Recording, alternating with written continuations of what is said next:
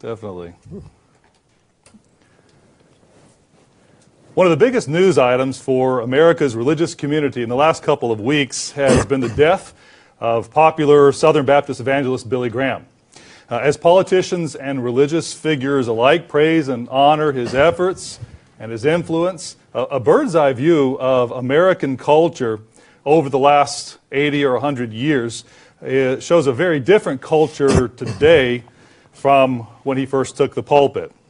On our TW Now program for today, our program will ask the question, how has our society's thinking about religion and the Bible changed in these last decades? And what does it mean for us as a people? Welcome to TW Now. Today on our guest panel, we have two familiar faces. First of all, Mr. Dexter Wakefield, thank you for being with us today. And also Mr. Michael DeSimo. Good to be here. So thank you, gentlemen, for being with us on our program. Now let's start with Mr. Wakefield. Sorry, I just gave you a doctoral degree. No, thank you, thank you. Mr. Wakefield, tell us, how do you remember this public religious figure, Billy Graham, in your own memory? Okay, well, you know this is confession time for me. Okay?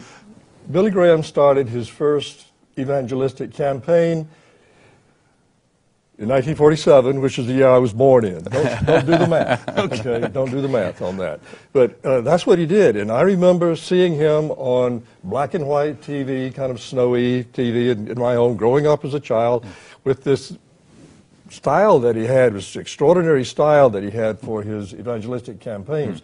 I remember some of the things he said, I guess, but also his hand movements, what he did like this, like that, hand movements coming down, and they were visible all around these huge arenas. So he took up a huge amount of space on that, and his style of speaking has influenced evangelists ever since then, because now they are very active on stage, and it garners a great deal of attention. Our church grew, our faith grew a lot during those days as well, but of course, in a very different direction. Mr. DeSimo, how do you remember Billy Graham growing up as a child? Well, I'm younger than Mr. Wakefield here.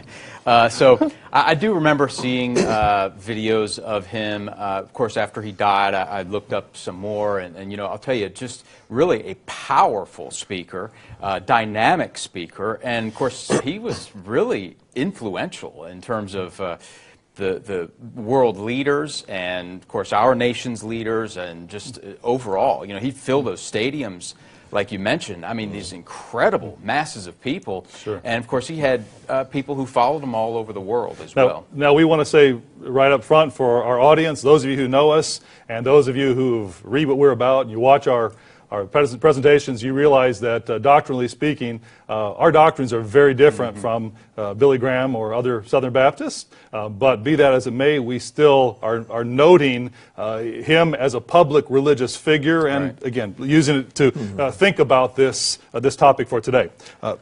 Mr. Wakefield. I can also note that the times are very different then, too. When I was growing up in the 1950s, I mean, everybody went to church on Sunday, and if you played golf on Sunday, people might look askance at you for doing that. Sunday Sabbatarianism was very common in those days, and I suppose it is in some places still now. It's not that everything was wonderful, and you're looking back on it as with a warm glow, but things were different. Well, let me ask this. Okay, so how did he become so popular? How did he gain this great following? What is it? 215 million people over the course of his life, supposedly he preached to. How did he become so popular? You know, I certainly think, like I mentioned, dynamic speaker. He was just very good at speaking. You know, like you said, just he had it all right in that way in terms of the speaking style. I think that's a big part of it, truly. But also, very likely. So while our doctrines do not, you know, we do diverge in our doctrinal beliefs with what he taught. He taught in many ways biblical principles, that these principles can resonate with people, and he stands for something. That's the other thing. He stood for something. He stood for what he felt was right about, biblical principles and so forth. So let's take that to the world of, let's say, 80 years ago. Let's talk about then. What was our culture like in those days compared to today? This is what we're talking about. Well, for instance, Billy Graham held forth against sin. He never really got around to saying what it was very much. He didn't discuss that from a biblical context really much at all that I remember. But he did preach against sin, and people kind of knew what that was. Familiar concept. It was a familiar concept. As you say, people knew that so many of them went to church, so they had an idea of what Christian morality is. Whereas it's under constant attack from our secular society today. So in terms of the perception of the Bible or biblical scriptures, that type of thing, what was that world like compared to our world today? I think of, let's say 80 years ago. Okay, obviously I wasn't around 80 years ago, but I can think... Me neither. Give me a break here. Almost. Okay, right. There were ideas, concepts that we might say biblical principles in general that were looked at with a certain reverence that our nation even was founded on in certain aspects at least, and there was a respect for that. So let's say even in particular the Bible, how did people view the Bible itself then as opposed to now? The Bible was authoritative in those days, and very few people really questioned the Bible. Maybe some intellectuals at the universities and so forth, but the Bible was an authoritative thing. But now it's under attack everywhere. They teach against it at the universities. You could be sitting under a tree at your favorite university reading the Quran and be okay if you're there reading a Bible. It's almost a banned book. Right. Okay. It's a banned book. You're looked down on. Certainly in our schools, but at our universities too. People may get to read a few chapters out of Job or a little bit in Ecclesiastes as literature, okay, but not much else. It is not a source of moral authority, and it is under attack as a source of moral authority. Let me add this. Now, one of our spiritual predecessor, I should say, for us today was Mr. Herbert W. Armstrong, and he taught from the Bible, and so did that have an impact? I mean, did people listen to what he said because there was a respect for the Bible those days versus today where people, as you say, we're calling into question whether the Bible should even have any meaning? So did that have an impact on Mr. Armstrong's reception? Sure. When people heard, what the Bible said, and they heard from the Word of God, they thought about it with respect. Whether lives were changed, maybe they weren't, but there still was a degree of respect that they looked at it. How about individuals? Okay, so how about the Bible? What about someone who stood in the pulpit? Was a person like that given a respect in a different way from today? How are people perceived? Speaking of the pulpit. I would suppose so. Just want to add to something that you just said. What's something that Herbert W. Armstrong said all the time? What? Don't believe me, believe your Bible. Right. He never had to explain that. Okay. He didn't have to prove his statement to anyone. Okay, I got it. Believe your Bible, and that's my source of authority. That is not assumed now. What as someone who speaks from the Bible, talks to people, how do people respond when you look to the Bible as a guide or point to a scripture? How do people respond? Mike? Mostly they run out the door. Okay. Okay. Or scoff. They may scoff Right. at it. You should not be pushing your religion on me, or they would respond very negatively. So we're talking about just a cultural perspective, and a shift in that cultural perspective from Huge then shift. to today. Sure. Huge shift. So, but I want to get back to the idea of how people are perceived. Those who stand in the pulpit today versus back then, how would you compare that? So let's say back in the day, again, respected, a man of God. That's something that may have come up, a wording that may have come up. Now, one thing we've heard, bigotry. That's one thing that's come up. You mean in terms bigotry in terms of someone who would stand in the pulpit and claim that something is a sin? I'm Or what saying do you mean by that? secularists that, let's say a secular ideology, they might look at someone who's teaching from the Bible. They might look at that as intolerant. Okay. They might look at that as bigotry, and of course, then they become intolerant of that. So how have we gotten here, though? Why is that the case? I mean, why is something that would be said from the pulpit today received any differently than 60 or 80 years ago? How did that happen? Just go to the base of it. Some very basic principles. In our world today, people no longer believe in God as existing as a real person or as a real personage or as a real being. So it's very hard to say the Bible represents what God's Word and what God says is right and wrong. For back in the 50s, that was not disputed. It was a foundational thing, a rock on which we built our ideas of morality. But now we've shifted from that rock to the shifting sands of human reason because people don't believe really that God exists, or they don't know, they're agnostic. So we've moved around to a secular morality where we're inventing it on the fly. Okay. Much of it is sociological. So people are moving around trying to find a way to save themselves using human ideas of morality. Let me just, for our audience's sake, remind everyone in our audience, if you are enjoying the discussion, it prompts you to think, make sure that you like us or you add our channel to your channels, because it's great to have you involved in the conversation, as well as adding questions or comments, and we'll try to address them as we can. And so I just want to acknowledge that we do have an audience. And for our audience's sake, let's jump back to this, but let's be more specific. So what are we talking about in specifics in terms of cultural norms, things you do, don't do, that years ago, because of this culture, would be perceived differently today? What are some examples of those? Maybe the cultural shift, I should say. Maybe, let's say one example might be divorce. Divorce, while in the past may have been hush-hush, looked down upon, now it is a very acceptable idea. Another example. Just so we're specific for our audience. What are we talking about? Let's do some larger, maybe a little larger question here.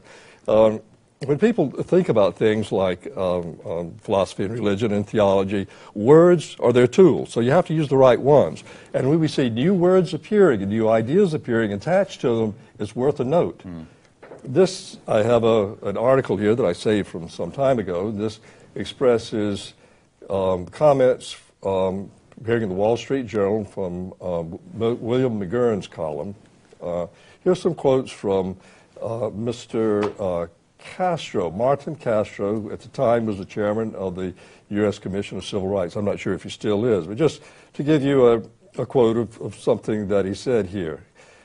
Quote, the phrases religious liberty and religious freedom will stand for nothing except hypocrisy, so long as they maintain code words for discrimination, intolerance, racism, sexism, homophobia, Islamophobia, Christian supremacy, or any form of intolerance. Now, of course, in God's church, we reject harming or discrimination, harming any people, and we're not involved in politics. But just to look, any form of intolerance, what about intolerance for sin? If you preach certain things are sin these days, you can get taken off the internet, you can be taken off the air, you could be called all kinds of names. But there's another big one here that I never heard of in my life growing up until just recently. It's the term Christian supremacy. That means open expressions and any dominance of Christian morality within society.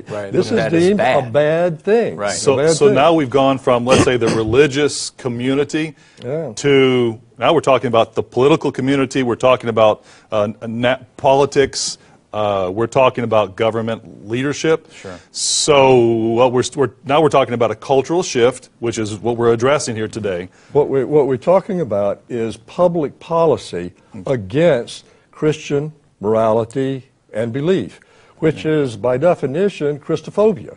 Do you think that Christians are discriminated against? Oh, let's use a broad general brush. Someone who would call themselves a Christian, someone who would speak out, identify themselves as a Christian, do you think that they are discriminated against today? Okay, so Pick a place, workplace, Right. school, whatever. Pick a all right, place. so right now, 70% of the United States still thinks of themselves as Christians.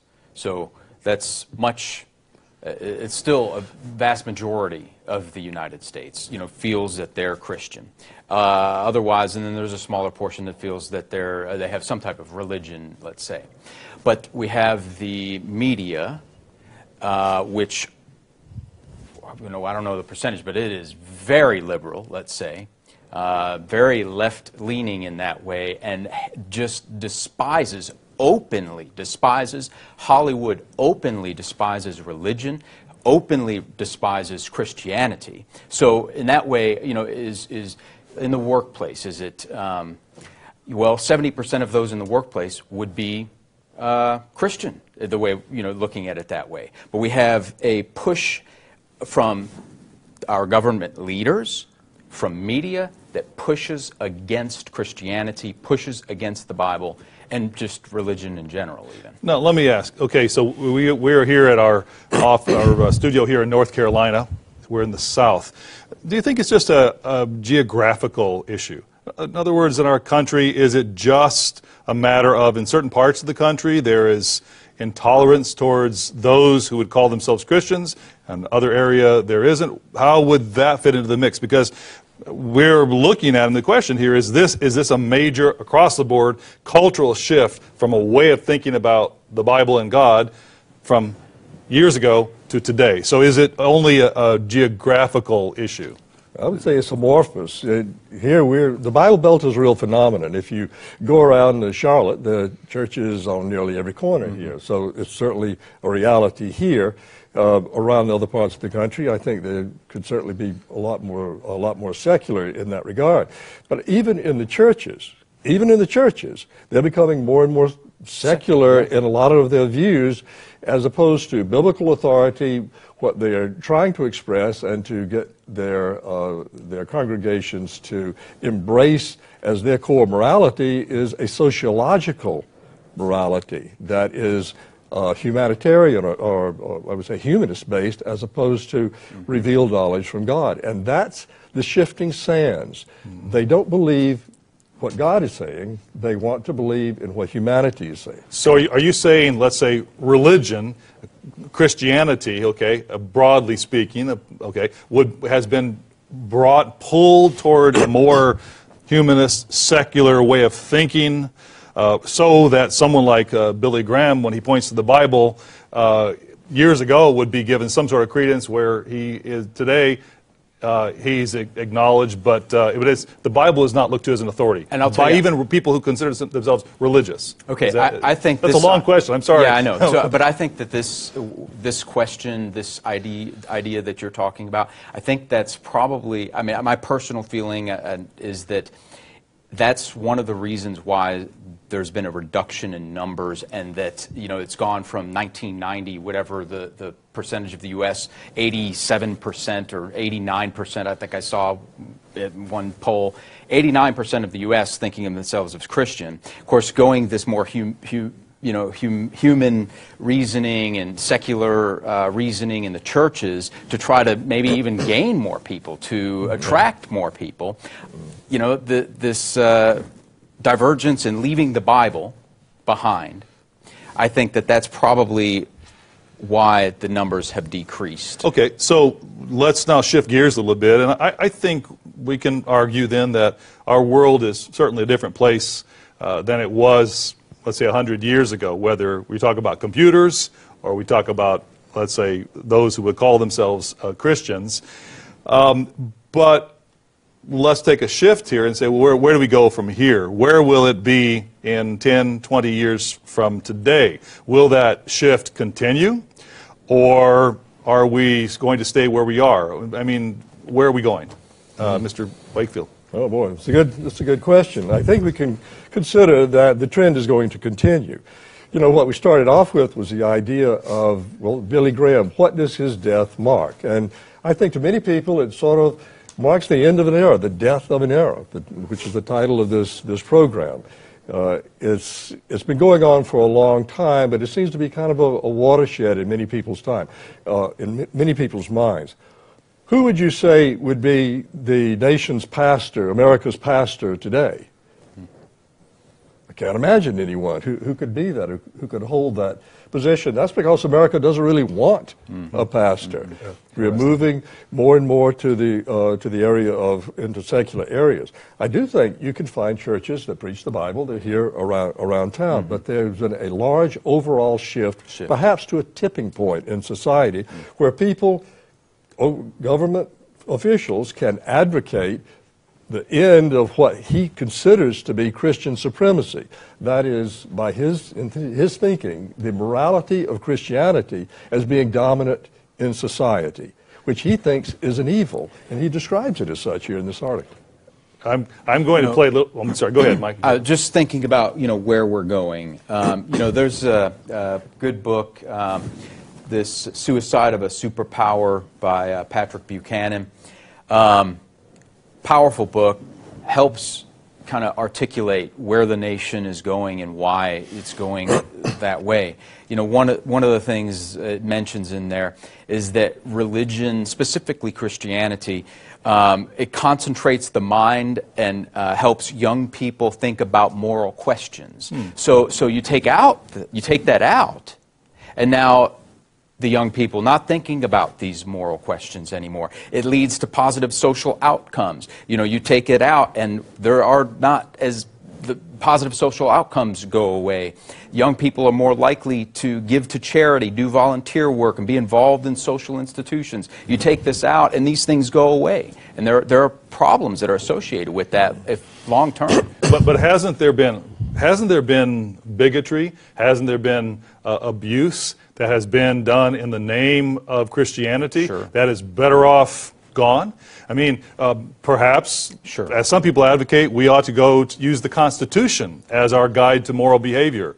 So is it really a bad thing to remove what has passed for Christianity from the spot as guide for us? Well, political figures have always exploited Christianity, and religion, for that matter, for their own good. And a lot of evil has been done in the name of that. If I could just take a minute, let's go back down to these bedrock, where our foundations on which we build things. And I mentioned the importance of the use of words. And people say, well, are we a Christian nation? And then they argue about it. A couple of words really help you think about this subject. Let me give them to you.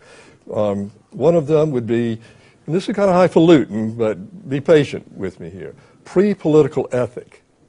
There is a sense of right and wrong that precedes political action. And a good example might be, if you think that taxation without representation is wrong, then you throw tea into Boston Harbor, we form a republic, and everything is good again. We had a sense of right and wrong, then we did something political about it. And even to small things like, is it wrong to run a red light? We pass a law against it because it's wrong in our eyes. Well, the pre-political ethic of the United States Constitution, and this is not controversial, all legal authorities agree on this, its pre-political ethic is Judeo-Christian. It arises from the Bible.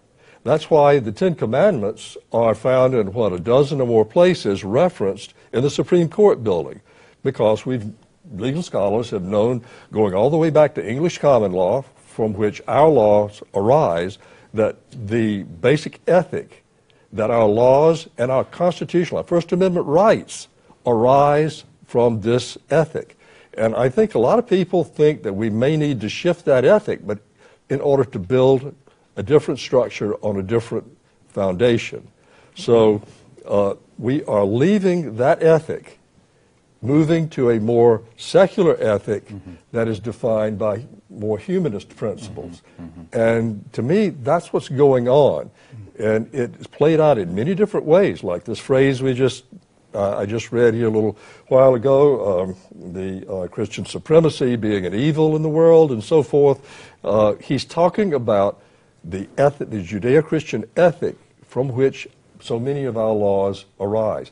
That's the huge shift, and that is becoming in a state of normalcy in public policy today, as you can hear a high government official writing and speaking about this. Where will that take us then? Mike, in your estimation? Okay, let's think. Maybe down the road of loss of hope, no hope in our lives as a nation. Opioid epidemics, that could be one thing. Let's say mass shootings in schools when children grow up. Why would that be connected to the loss of mores? Broken down families, because religion, Christianity, the Bible teaches good, healthy families, nuclear family, and that is certainly being attacked. That is the social unit, basic social unit of society, of a healthy society. Which and the definition for that comes from where? From man or from from another the Bible, place? sure. So in other words, you talk about definitions of right, That's wrong. right. What are some other implications if we follow the dots on into the future of this route that we're taking? Any thoughts? Let's talk about big wave, long wave issues here. Let's say that American society, to follow up on your question, does away with the Bible, does away with the Judeo-Christian ethic in our thinking. Well, that leaves a huge gap. And you can already see people trying to fill this gap. Yeah. Maybe with environmental causes. That's wonderful. They're trying to do that, one cause after another cause. People are working to do this because I think they have a spiritual need that they're trying to fill somewhere. But ultimately, one's spiritual life can't be filled, I don't think, in the way people need by all of these different causes. It leaves them wide open to anyone who can bring something that they truly can believe in to them. We could see a mass movement in a different direction at this point. Is it too late? Is it too late to save our culture? Is it too late to save our culture? We know what Bible prophecy tells us, and while God yells out in it, please turn back, it's clear that the only thing that will resolve it is the return of Jesus Christ. That's only. If we employed the scriptural principles, could we save our culture? I think we will employ the scriptural principles in the future in the kingdom of God, and it will transform our culture. Do you think it'll get worse? I mean, do you think even in terms of if you try to employ scriptural principles, do you think that whether it's government or cultural peer pressure is going to become more intense? And we're trying to wind this up as we're running out of time here, but with some concluding thoughts here about where things are going. If a person is to try to live by guidelines from the scriptures, what's going to happen to them? You know, it's always difficult to change. It's always difficult to make a change in our life. But boy, are you the better off for it. Living by biblical principles will lead to peace and happiness and joy and good things. There certainly are trials in life, but you know why those trials exist. You know what they're there for, and you have a future to look forward to, something that gives hope.